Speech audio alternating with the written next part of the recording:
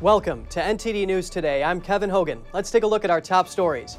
The education industry donating millions of dollars ahead of the midterms, mostly to Democrats. Candidates who got the most support in 2020 backed student debt cancellation. We tell you what this means.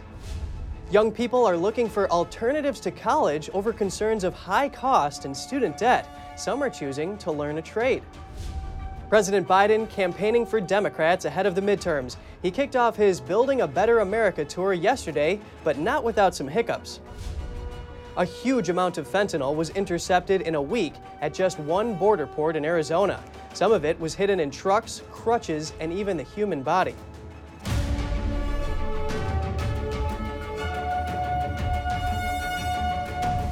The families of U.S. troops gathered for a military ceremony at Arlington National Cemetery today.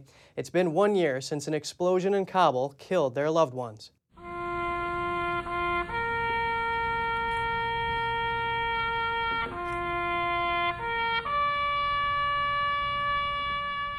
U.S. troops escorted the families to lay wreaths at the tomb of the unknown soldier. They honored their loved ones with a moment of silence and taps. 13 U.S. service members and at least 170 Afghans were killed on August 26 last year. An Islamic State bomber blew himself up at an airport gate while the troops were evacuating Americans and at-risk Afghans before the complete U.S. military withdrawal from the country.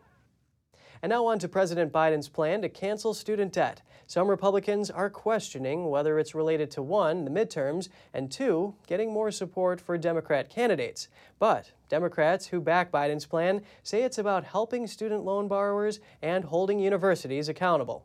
NTD's Jessica Beatty has more. Ahead of the midterms, the education industry is donating the most to Democrats, according to the nonprofit Open Secrets. It tracks money in politics. Back in 2020, the education industry set new donation records, pouring over $340 million into campaigns. Nearly 90% of it went to Democrats. The candidate who got the most? Joe Biden. He received more than $64.5 million from the industry. Next in line were Senators Bernie Sanders and Elizabeth Warren. Both have encouraged Biden to cancel student debt. He's going to change the income-determined repayment plan so that nobody has to go through debt hell to try to get an education. But the third part is absolutely about holding colleges and universities accountable. But Republican Congresswoman Virginia Foxx told NTD's Capitol Report this week she thinks Biden's move is related to the midterms. The Democrats are trying to buy votes by doing this fall. They've put off and put off and put off having people continue to pay the debt they legally owe, and it is irresponsible on their part. Biden plans to cancel up to $20,000 of federal student loan debt for anyone below an income cap. Estimates say it'll cost between $300 to $600 billion. The National Taxpayers Union Foundation estimates it'll cost the average U.S. taxpayer more than $2,000. It's going to be about $24 billion per year. Now, just to give you a little bit of context, that $24 billion a year, that is about 3% of what we spend on the military. That's just a tiny, tiny fraction. The official cost will depend on how many Americans take advantage of the plan. The White House hasn't said whether tax increases are necessary. Officials argue that the national deficit is already plunging under Biden, and that'll offset the cost. Biden's debt forgiveness plan is not set in stone. It's likely to face lawsuits, and it's unclear if it'll hold up in court. Jessica Beatty, NTD News. And speaking of the Biden administration's plan to cancel some student debt for millions of Americans, while college graduates may get some measure of financial help, students who recently graduated from high school say they're opting to skip college in favor of a career in the trades. It's part of a trend showing undergraduate enrollment rates have dropped below pre-pandemic highs at some colleges. Here's that story. Faced with the rising cost of higher education, a hot jobs market, and a volatile economy, these high school graduates are entering the job market right now. Student debts are crazy right now. They're through the roof when it comes to having to pay back the interest and everything. So they say they're skipping college, at least for now. If I go into the trades, I can make money while I learn and then eventually maybe go to college after after I make enough money. Experts say it's part of a pattern showing undergraduate college enrollment down last spring since the start of the pandemic. We really thought things would be starting to pick up a little at this point, or at least the rate of decline would be slowing now after 2 full years of the pandemic. A recent study by the National Student Clearinghouse found 662,000 fewer students enrolled in undergraduate programs in spring of 2022. As of late May, the undergraduate student body had dropped by nearly 1.4 million students from the start of the pandemic. The economy really changed. Starting last summer, wages were rising. Employers were eager to hire people, even with minimal skills or training. Tuition is still very high, and students have a lot of concerns and fears about taking on student debt. Here at the National Leadership and Skills Conference in Atlanta, thousands of students compete to showcase their trade skills. Maybe you decide, hey, automotive's not for me, I want to see culinary. Or maybe you decide, neither of those options are for me, I want to check out jet engines.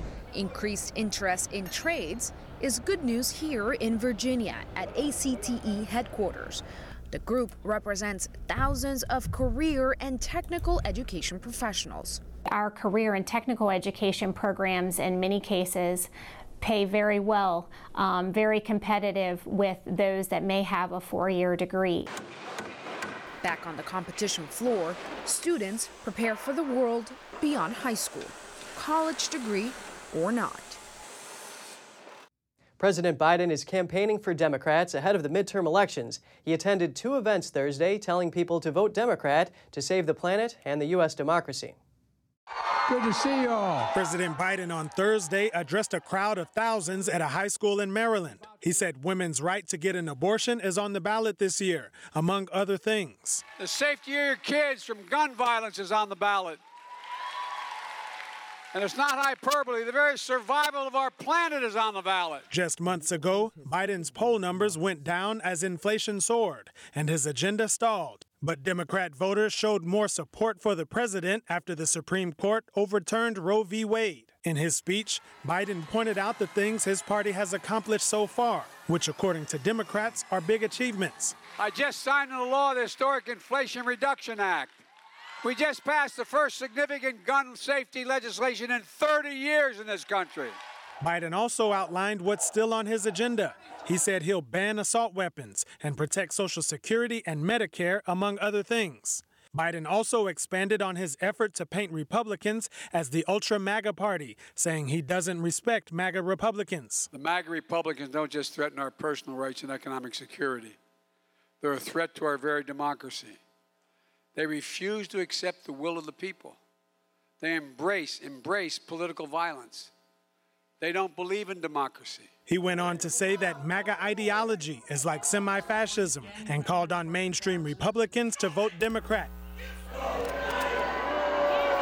One man interrupted the president's speech, yelling that Biden stole the election. The man was then escorted out of the room. The White House said Thursday's event was the first stop in Biden's Building a Better America tour. And now on to NASA. The space agency will be launching its Artemis 1 moon rocket on August 29th. This takes the country one step closer towards completing former President Trump's goals for U.S. space exploration. The unmanned spacecraft will be launched into space from NASA's Kennedy Space Center in Florida, August 29th. It will be a high-stakes test flight. If all goes well, NASA could be sending astronauts to the moon again as soon as 2024. The Orion capsule on Artemis 1 is going to be leaving Earth. It's going to go to the moon and use the gravitational pull of the moon and circle out into space. At that point in space would be the deepest, farthest that any human-rated vehicle has ever been in space. And then it's going to come back and splash down on Earth. And then Artemis 2 is going to have 2 astronauts on the Orion capsule.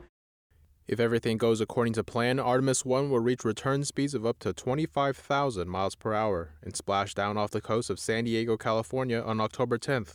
There's liquid hydrogen and liquid oxygen. It's both cryogenics. When they come into the main combustion chamber, they immediately go to plus 6,000 degrees Fahrenheit, and they come out at Mach 13, 13 times the speed of sound as the exhaust. That would take you from New York City to LA in less than 15 minutes.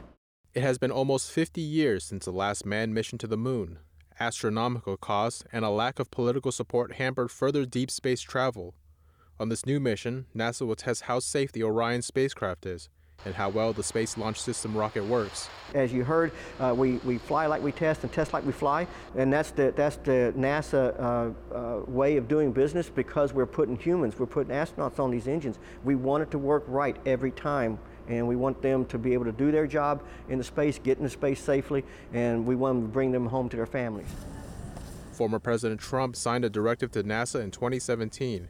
He specified that he wanted astronauts back on the moon and refocus America's space program on human exploration. The price tag for this single mission exceeds $4 billion. SpaceX founder Elon Musk, together with the head of T-Mobile, have announced they are teaming up to improve cell phone coverage with satellite technology. The thing that I think is really profound about what we're announcing today is that it will save lives. And we will no longer read about these tragedies that happen where people get lost, and if only they could have called for help, they'd be okay.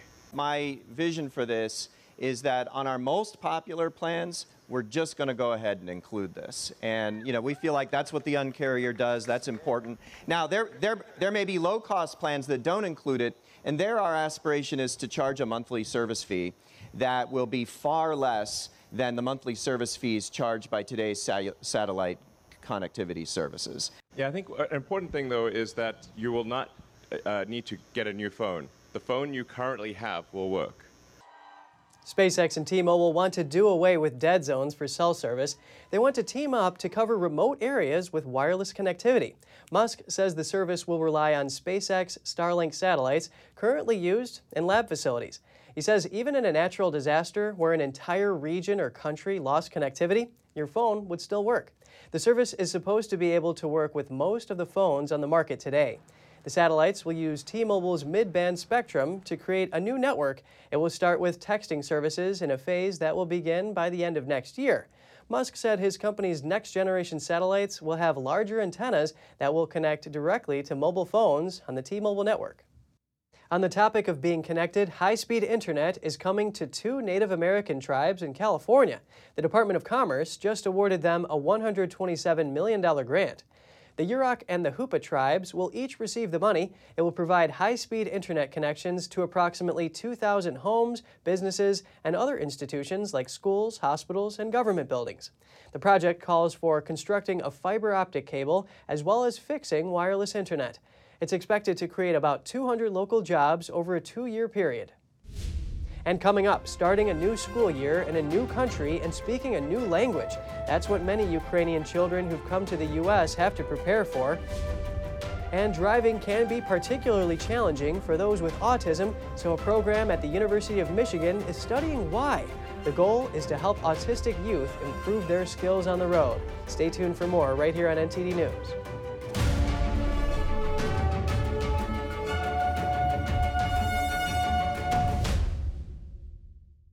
Customs and Border Protection seized over 1.2 million fentanyl pills and other drugs in this past week alone.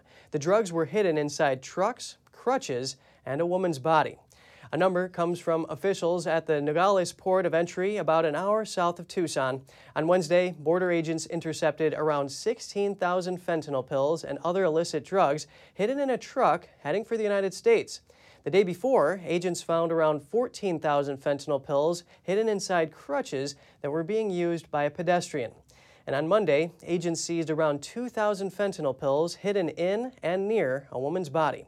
The largest number of illicit drugs seized was on Saturday when agents inspected an 18-wheeler truck and found around 1.27 million fentanyl pills and over 100 pounds of cocaine, plus more drugs hidden in various parts of the vehicle. And now on to an espionage case. A former U.S. Navy engineer and his wife are accused of trying to sell classified information to a foreign government. A federal judge just set their trial date for January 17th. The couple is accused of coordinating 3 separate drop-offs of SD cards with classified information about nuclear submarines. They were allegedly paid thousands of dollars in cryptocurrency. They believed it was going to a foreign government, but it was actually an FBI sting operation. The FBI arrested the pair at the fourth drop in October 2021. The couple originally pleaded guilty, but the judge rejected the offer last week, saying the suggested sentences didn't match the severity of the alleged crimes. They subsequently withdrew their guilty pleas and asked for a trial date. It's time to check your freezers. The U.S. Department of Agriculture has a new public health alert out. The USDA has issued an alert for Purdue's frozen, ready-to-eat chicken breast tenders labeled gluten-free. The agency says the product may contain small pieces of clear plastic and blue dye. The 42-ounce plastic bags of chicken tenders were produced on July 12th and have a best if used by date of July 12th, 2023. They were shipped to BJ's wholesale clubs nationwide, and while the stores no longer sell them, some people could already have the product in their homes. There have been no reports of injuries. Still, the USDA says you should not eat the tenders. Instead, the bag should be thrown away or returned to the store. We have more health news for you. A total of 84 people are sick from E. coli in Indiana, Michigan, Ohio, and Pennsylvania. The CDC announced 47 more reported cases yesterday, doubling the previous number. 38 patients had to go to the hospital for treatment. The outbreak might be connected to some Wendy's restaurants. According to the CDC, 52 people reported eating sandwiches at Wendy's in the week before they got sick. The agency is looking into the romaine lettuce on those sandwiches and is trying to figure out if that could be the source of the outbreak. In a statement, Wendy's said it's cooperating with the investigation and they're replacing the lettuce at some restaurants as a precaution. Turning our attention now to the effects of the Ukraine war, many Ukrainian refugees have settled in the U.S. since the war began, and many children are now preparing for a new school year in a brand new environment. Let's take a look. Thursday marked the first day of the 2022-23 school year for students at St. Nicholas Cathedral School in Chicago. Administrators say this year will be unlike any other at St. Nick's. This year we have 65 students from Ukraine. And those students need support. Imagine coming from another country and you don't have those resources, and the fear of you don't speak the language. So that did fall on us. Those pressures fall on us. They just wanted some sort of comfort, right? And knowing that everything would be okay, which for a lot of our families, things aren't okay. A mother from Ukraine fled her homeland with her 2 children and arrived in Chicago last April. Her children are now students at St. Nick's. I heard about this school in the church, and when I came the first time, a principal of this school, Miss Really, was so kind and smile, and I understand, those people fit to us because they are sincerely welcoming us. Students, staff, and parents started the new school year off on a positive note with a special prayer. What do the Ukrainian children have to say about their new school? I like the teachers, I like the cafeteria, I like lots of things here. I had to come here because there were no school, there were lots of air alarms, and it's uncomfortable. About 50 of the new Ukrainian students spent the summer intensively learning English to prepare for the new academic year. The school principal says thanks to an outpouring of community support and donations, St. Nick's has been able to hire staff to help address language barriers with the new students.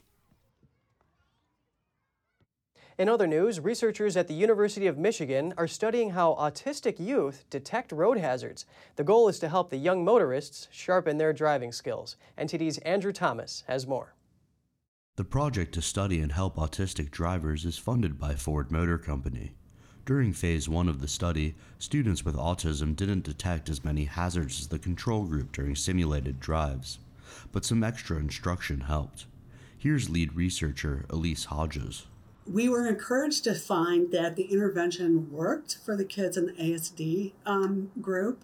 So those folks that underwent training improved in 2/3 of the hazards in the simulated drive.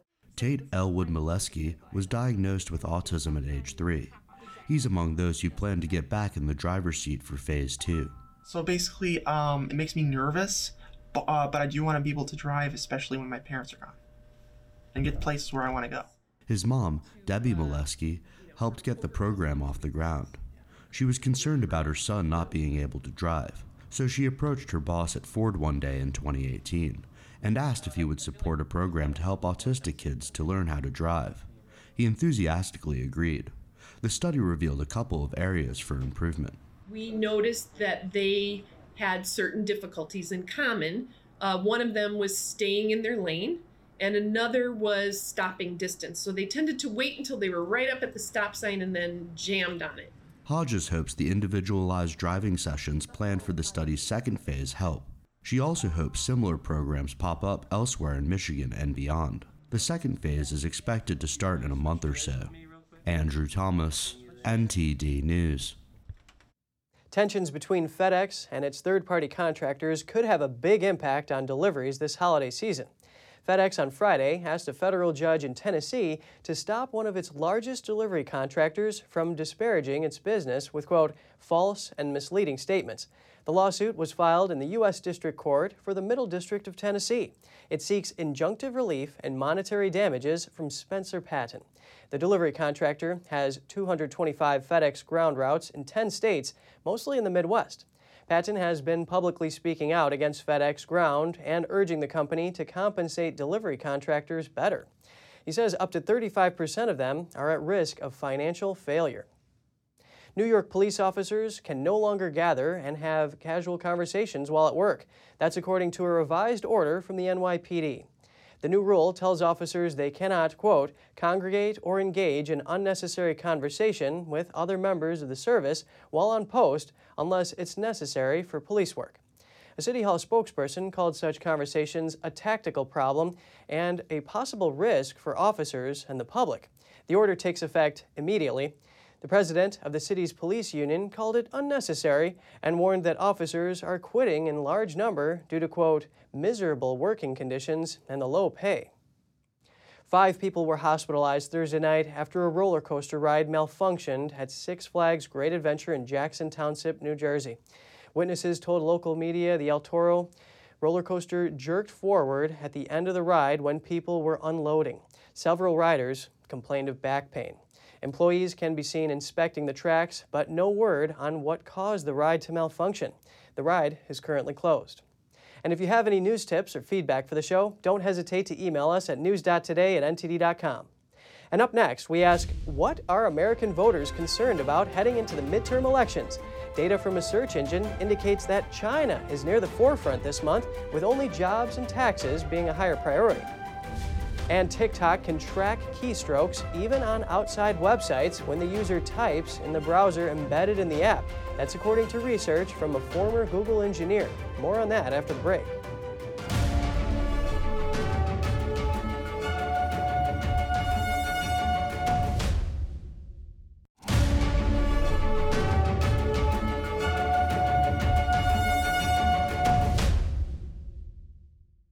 Welcome back. Midterm elections are on the way, and it looks like China is one of the key issues this fall. Search engine data reveals voters are trying to learn more. NTD's Tiffany Meyer with China in Focus has more. With U.S. midterm elections on the horizon, concerns over China's influence are rising. According to a midterm tracker, China became the 3rd most searched topic across the U.S. early this month, adding it to a list of issues that could influence midterm voters. The new data marks China's highest ranking on this list since late May, when Axios first began tracking. Data also reveals that the top 5 districts searching for China were all in Pelosi's home state, California. Axios' analysis says the impact of Speaker Pelosi's visit to Taiwan has caught national attention, but it may extend farther too. The China threat appears to be a hot topic in political campaigns from the UK to Australia. Last month, Britain's 2 prime minister candidates, Liz Truss and Rishi Sunak, debated on TV over who's tougher on Beijing. Sunak said China represents the biggest long-term threat to Britain. Responding to Sunak, Beijing said the British politician should not make an issue out of China or hype the so-called China threat. The U.S. is upgrading its missile defense system on the island of Guam, a U.S. territory and strategic axis in the Indo-Pacific region. Here's more. The U.S. is stepping up its missile defense system in Guam. Experts say the massive upgrade will counter Chinese aggression and help protect Taiwan from a potential Beijing invasion. The head of the U.S. Missile Defense Agency, John Hill, recently shared a progress update. Hill said Taiwan is facing what he called an evolved threat. That's because of China's advanced ballistic and cruise missiles, new hypersonic weapons, and even potential threats from space. He noted those weapons could strike at the same time from multiple directions and points of origin. Hill also touched on the coming fiscal year's presidential budget. In it, he said there's a portion for the Missile Defense Agency, set aside for ballistic and hypersonic missile defense capability. That's on top of the portion for our Army's cruise missile defenses. Hill said, the great thing is that both systems have crossover in what they do. Guam is home to critical air and naval facilities. It could be a major target in the case of an Indo-Pacific war. Voice of America cited a researcher saying Guam will serve as a logistical hub. That's because it's close enough to expected conflict locations, but also far enough to stay out of certain Chinese weapons range. Senator Marsha Blackburn meets with Taiwan's president. She is in Taiwan for a 3-day trip to show support for the island amid threats from Beijing. Blackburn arrived in Taiwan's capital on board a U.S. military aircraft Thursday evening. She's also due to meet Taiwan's top security official and Taiwan's foreign minister. She continues a series of recent trips by U.S. lawmakers to Taiwan. She also visited the Solomon Islands, Fiji, and Papua New Guinea. Blackburn told Fox News that she's been planning the trip for the past few months. The lawmaker says that she wants Pacific Island communities to know they have U.S. support. On top of that, she mentioned that it's important for more U.S. lawmakers to visit the Pacific region. That's so they can help relieve the pressure put on the region by the Chinese Communist regime. Beijing claims Taiwan as its territory in spite of never having ruled the island. The Chinese regime launched military drills near Taiwan after House Speaker Nancy Pelosi visited in early August. On a row of greenhouses outside Taiwan's capital of Taipei, a vanilla bean farmer is overseeing the installation of dozens of solar panels.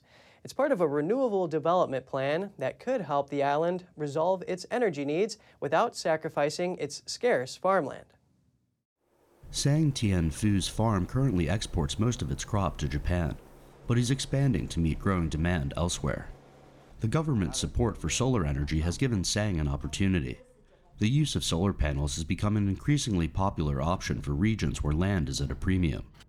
Taiwan provides generous subsidies for rooftop panels, and the government is also obliged to buy the surplus electricity they produce. It takes a long time to grow vanilla before there are any crops, but we can sell electricity from solar panels to the government for 20 years, as soon as they are installed, and have an income from that. In other words, once the solar panels are finished, I immediately have income. So especially for plants like vanilla that take 3 years before there are any crops, I think solar panels are a very good combination. The densely populated island's agricultural land makes up 1/5 of its total area, so there is little room for sprawling wind and solar farms. Land shortages are one of the biggest obstacles to renewable energy development. They're estimated to require around 10 times more land per unit of power than conventional power sources. There are not a lot of big-scale solar energy installations because Taiwan has no desert, and Taiwan's use of land is very dense. So while we are developing green energies, from the country's perspective, we are more likely to plan solar energy facilities that don't interfere with production. It's the same for the agricultural sector. Governments across the world have been trying to figure out how to minimize disruptions, avoid conflicts with farmers, and prevent further agricultural and biodiversity losses. In the U.S., dozens of wind and solar projects have been blocked amid concerns about the occupation of farmland. Andrew Thomas, NTD News. The popular app TikTok continues to be a security concern. The app could be tracking user keystrokes when they visit outside websites on the embedded browser. NTD's Tiffany Meyer with China in Focus has more. New research says TikTok can track every character its users type anytime they use the web browser inside the app. This means if TikTok users type in passwords or credit card numbers while visiting websites through TikTok, that information could be collected by the app. Researchers say while it's common for malware and hacking software to track what users type when visiting other websites, it's unusual for major social media apps to do it. Even though the app has the ability to track that kind of information, it's unclear if it's actively tracking the keystrokes or whether the app is collecting that data. That's what the author of the research told the New York Times. His name is Felix Krause, a privacy researcher and former Google engineer. TikTok has been embroiled in a number of controversies over its data handling. The app is one of the most popular in the U.S., with an estimated 80 million monthly users in the country. At the same time, its parent company is based in China. Under Chinese law, companies have to hand over user data to the communist regime if officials ask for it. TikTok says it stores American user data in Virginia, with backups in Singapore. But a BuzzFeed report says the company's engineers in China had access to U.S. user data last year. Responding to the new research about collecting user keystrokes, TikTok called it incorrect and misleading and said the feature is for debugging, troubleshooting, and performance monitoring. On the communications front, another nation is joining the list of countries banning Chinese telecom gear from their 5G networks. With India banning Huawei and ZTE, Huawei's founder says the company's priority now is to survive. Here's what's happening. Telecom companies in India have abandoned China's Huawei and ZTE. In early August, New Delhi-based telecom company Bharti Airtel signed 5G service contracts with Nokia, Ericsson, and Samsung. Another India telecom company, Jio Infocom or Jio, is also in talks with Ericsson and Nokia. That's for 5G equipment supplies. Jio already conducted 5G trials with the two companies and plans to offer the service for 9 cities by early next year. As of now, the shift leaves no room for Chinese companies in India's 5G rollout. As for 4G, China used to take up to 20% of India's gear market, but not anymore. Huawei and ZTE will be gradually replaced by Ericsson, Nokia, and Samsung in Airtel's 4G network. Though Chinese equipment is less expensive, the Indian government and domestic companies are willing to make the change for security reasons, considering 5G's extensive military applications. Alongside the U.S., many of Washington's allies have banned Chinese gear from their 5G networks, including the UK, Australia, New Zealand, Canada, and Japan. But the change isn't good news for the Chinese companies getting shut out. Huawei's founder says the company is in survival mode. According to an internal email, he said survival is now Huawei's top priority and hinted that employees may see a pay cut. Just ahead, the former mayor of Russia's 4th largest city appeared in court today over charges of discrediting the country's army. Stay tuned for more right here on NTD News.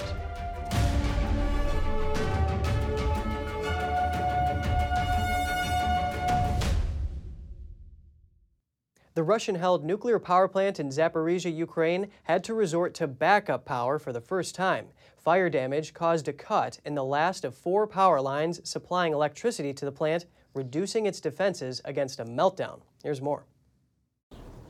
Inspectors from the UN nuclear watchdog could arrive at the Russian-held Zaporizhzhia nuclear power plant in Ukraine in the coming days, and they say it is urgent that they access and inspect the facility. Highlighting the risks to the plant, the last of 4 regular power lines supplying the site was briefly cut on Thursday, meaning the plant had to resort to backup power for the first time and thinning its defenses against a potentially catastrophic meltdown. Russia captured the Zaporizhzhia plant in March, but Ukrainian technicians have kept it operating under the orders of Russian forces. It is the largest nuclear plant in Europe. Russia and Ukraine have accused each other of shelling the site, fueling fears of a nuclear disaster. Ukraine's energy minister said he'd never dreamed any military would risk firing on a nuclear plant. Any games with the nuclear plant will mean that it has to be turned off from our energy system. This means a blackout of the plant, which has huge risks attached to it, a huge risk approaching that of a nuclear war. This is just. I used to think that no one would shell a nuclear station, even during a war. Nuclear experts have warned of the risk of an accident at the plant's spent nuclear fuel pools or its reactors. Cuts in power could prevent the plant from cooling spent fuel, potentially causing a disastrous meltdown.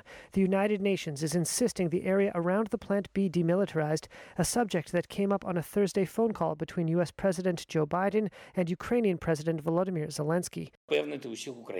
Zelensky said, quote, "Every minute that Russian troops remain at the nuclear power station, there is a risk of global radiation catastrophe." In Russia, a former mayor had his first court hearing over charges of discrediting the country's military. He was arrested yesterday and faces up to 3 years in prison if convicted. Here's a report from NTD's Eddie Aitken. The former mayor of Russia's 4th largest city, Yekaterinburg, appeared in a court on Thursday on charges of discrediting the country's military. During the hearing, Yevgeny Roitsman said he didn't do anything wrong. On Wednesday, police arrested Roitsman following searches at his apartment and office. He told reporters the case against him had been launched under a new law adopted after Russia sent troops to Ukraine. Hello. How can you comment on all this? In principle, the whole essence of it is because I call the war a war. That's it. Roitsman faces up to 3 years in prison if convicted.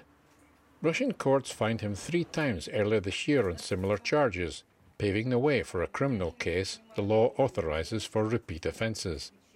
Roitsman, a sharp critic of the Kremlin, is one of the most visible and charismatic opposition figures in Russia. During his tenure as mayor, between 2013 and 2018, he enjoyed broad popularity in Yekaterinburg, a city of 1.5 million in the Ural Mountains. Shortly after Roitsman's arrest, some residents picketed in his support. They shouted, "Freedom! Freedom!" Eddie Aitken, NTD News. If you have any news tips or feedback for the show, don't hesitate to email us at news.today@ntd.com. And coming up, the heat wave in Europe is now affecting French wine. Farmers are picking their champagne grapes earlier due to the hot weather, and they may have to change how they make the drink as well. Stay tuned for more after the short break.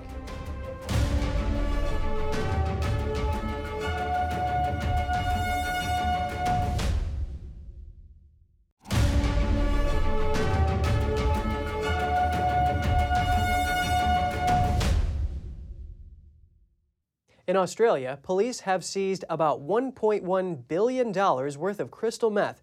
It was concealed inside marble stones in several freight containers shipped through Sydney.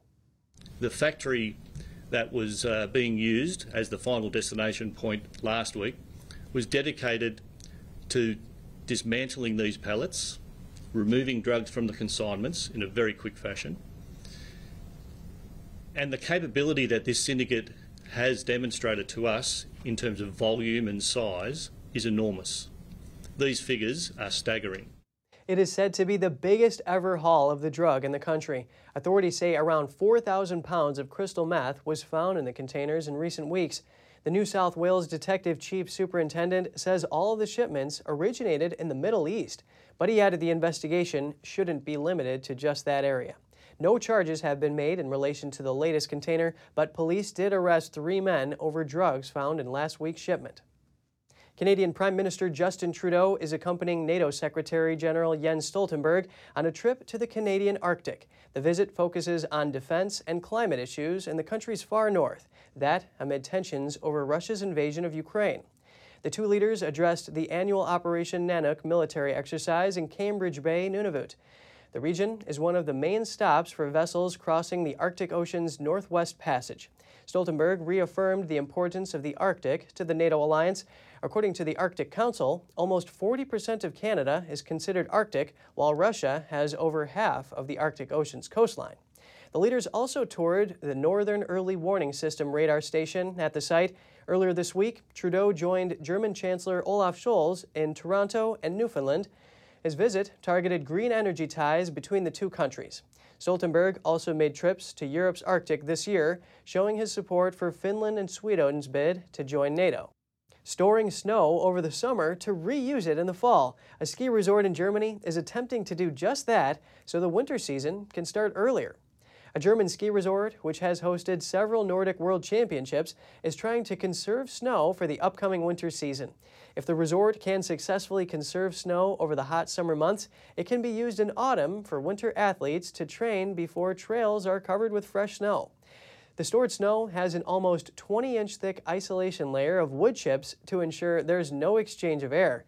The chips soak up water when it rains. Once dry weather returns, the humidity vaporizes, which creates a cooling effect for storage.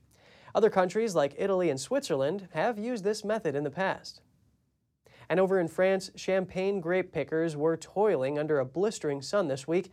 It's earlier in the season than usual. Hot weather is forcing the farmers to act now, and it's possible this may eventually change how they make the sparkling wine too. Champagne grape pickers have had to start the harvest earlier this year A hot, dry summer is forcing the makers of the French sparkling wine to rethink how they make the coveted bubbly.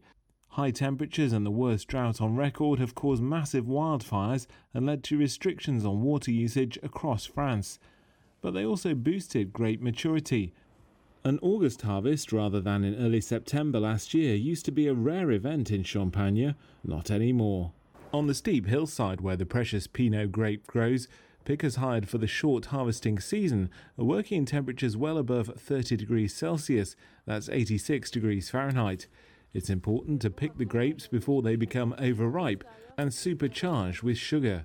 What's coming now is possibly overripe grapes, possibly too dry summer seasons that will cause other problems that we will need to adapt to. Frost and mildew fungus attacked ravaged vineyards in 2021. Something dry and hot weather helped prevent this year. Champagne fans will be relieved to hear that producers across France are expecting this year's harvest to yield a good quality vintage when it makes its way to market. And still to come, a Cuban dancer keeps his dream alive after rehabilitating from a rare immune disorder. He's now a first dancer in the Cuban National Ballet. We'll have all that and more for you in just a minute.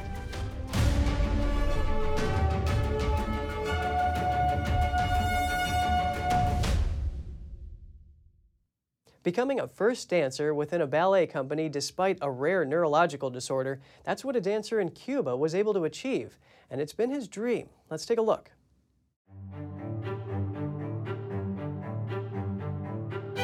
Cuban dancer Yanquiel Vasquez joined the Cuban National Ballet in 2011. Shortly after, he was stricken with Guillain-Barré syndrome, a rare but often debilitating condition in which the immune system attacks the nerves. It left him incapacitated. He then began rehabilitation. First, I had to learn how to walk again. That took several months. Then came the more challenging part when I arrived at Cuba's National Ballet. The physical preparation was harder and more complicated. I experienced a lot of pain. It was hard because I came with my illness, and they label you as if you were still weak. But thanks to rehabilitation, I was able to carry on and become the first dancer. He returned to the ballet, and this year he became a first dancer, an elite distinction within the ballet. It has been one of his childhood dreams. The director of the National Ballet comments, "A dancer is like an athlete. The importance of having physical preparation is essential. Having muscle control, having the capacity to reposition one's body, being fit, exercising one's heart to build physical endurance, these are very important aspects to consider when developing the technique of ballet." A team of physiotherapists arrived recently from Chile to compare notes with their counterparts in Cuba and to help condition Cuban dancers for upcoming performances. We've seen the work done by physiotherapists at the ballet, and we've contacted them to share some techniques that haven't been able to be distributed across the world due to the pandemic. For example, the communication and possibility to attend courses and specialize, and to have the latest knowledge has always been limited because of technological access. Cuba's National Ballet was founded in 1948 and Havana is among the world's most renowned ballet companies. Moviegoers boarded boats floating on the waters of Venice. They were there for a floating film festival. The festival is called Floating Cinema: Unknown Waters. Moviegoers boarded rowboats, motorboats, and gondolas just as the sun was setting. Spectators sailed over to a floating platform where they could sit and watch a film at a good viewing distance from the movie screen. When it got dark, viewers could not only watch the movie, but also enjoy the breathtaking view of Venice. The city is beloved around the world for its canals, historic architecture, and art. It's also known for its famous International Film Festival, which will open its 79th edition on Wednesday. That's in addition to this floating movie festival. Restoration work has begun on a Mayan site in eastern Mexico. Archaeologists from the country's National Institute of Anthropology and History are leading the project. They estimate there were 50 rooms in this housing complex for Mayan rulers. It contains porches, sunken patios, and cooking areas. The temple that the researchers plan to restore is named Building 46. The structure is about 40 feet high, and it was used exclusively by nobility that ruled the region. The area was once one of the largest settlements on the northern coast of the Yucatan Peninsula. As its glory days, it stretched over 6 square miles. A manatee recovering from distress was released back into the ocean. The moment was documented by the Florida Fish and Wildlife Conservation Commission and SeaWorld. The manatee, named Crumpet, was first found in January by staff members of Florida Power and Light. It was swimming sideways in the warm water outflows of the company's Clean Energy Center. Crumpet was found again 2 weeks later and was taken to SeaWorld for rehabilitation. He responded very well to treatment, and SeaWorld staff called him a sweet soul. When Crumpet first arrived at SeaWorld, he was underweight. On his return to the wild after 7 months of recovery, the mammal reached a healthy weight of 1,500 pounds. Pollution and ship strikes are now the main threats to these creatures. Officials suggest that people along Florida's coast report any sick or distressed manatees they spot so they can be taken to a rehabilitation center. Animals at the London Zoo are getting their annual checkup. For zookeepers, it's not always an easy task. The most challenging part can be getting the animals on their feet to be measured. Camels, squirrel monkeys, and penguins are particularly tricky. Animal keepers have to coax them onto scales for the weigh-in. They discovered the penguins can be lured across the scales while lining up for breakfast. According to the Zoological Society of London, the checkup can assess the general health and growth of the animals. The process also provides clues about pregnancies. And the information will then be shared with zoos around the world to compare statistics. The London Zoo said the only animals that won't be recorded are 3 endangered tiger cubs that were born just 8 weeks ago. Instead, they'll be weighed at their first health check. The liver has an incredible capacity to rebuild itself as long as you don't abuse it too much for too long. Here's Gina Marie, who brings us Strong Mind and Body.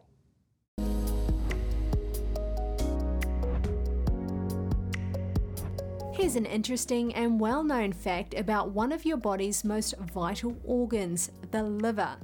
It is known that the liver can repair itself, but just how much can it do? If you've been drinking for years, let's say, can your liver just fix itself so it's like you've never touched the stuff? It really depends on the level of damage that's done. There are various stages of alcohol-related liver disease, but the first two, alcoholic fatty liver disease and alcoholic hepatitis, don't produce many symptoms. Alcoholic fatty liver disease may produce no symptoms at all. This means it can progress easily without notice. If you stop drinking during the first two stages, your liver will likely repair itself. The length of time, however, will depend on the severity of the condition. Healing can begin within days and take a few weeks to a year for the liver to completely recover to its original function. You'll want to eliminate alcohol intake during this time and try to eat as healthily as possible. On the other hand, your liver disease may have progressed to the point of cirrhosis. This is marked by scarring on the liver. In this case, your organ will not be able to repair itself. The scars are permanent, and continuing to drink may lead to liver failure and a host of other deadly risks. Because you may not notice any symptoms until the second stage of a liver problem, it's a good idea to take inventory of how much you drink. If you're exceeding 1 standard size drink per day as a woman or 2 as a man, your liver is unlikely to be in top form. If you begin to notice discomfort in the abdomen, fatigue, unexplained weight loss, loss of appetite, or nausea, it may indicate early stage liver problems. A blood test and ultrasound can help determine the overall health of your liver. So in short, your liver can repair itself up to a point. To maintain liver health, consume a low to moderate amount of alcohol and keep up with doctor's appointments. That's all for today's program. We're really glad to have you with us. Please send us an email if you'd like to tell us something. We're going to put it on screen. For podcasters, that's news.today@ntd.com. I'm Kevin Hogan, NTD News, New York City.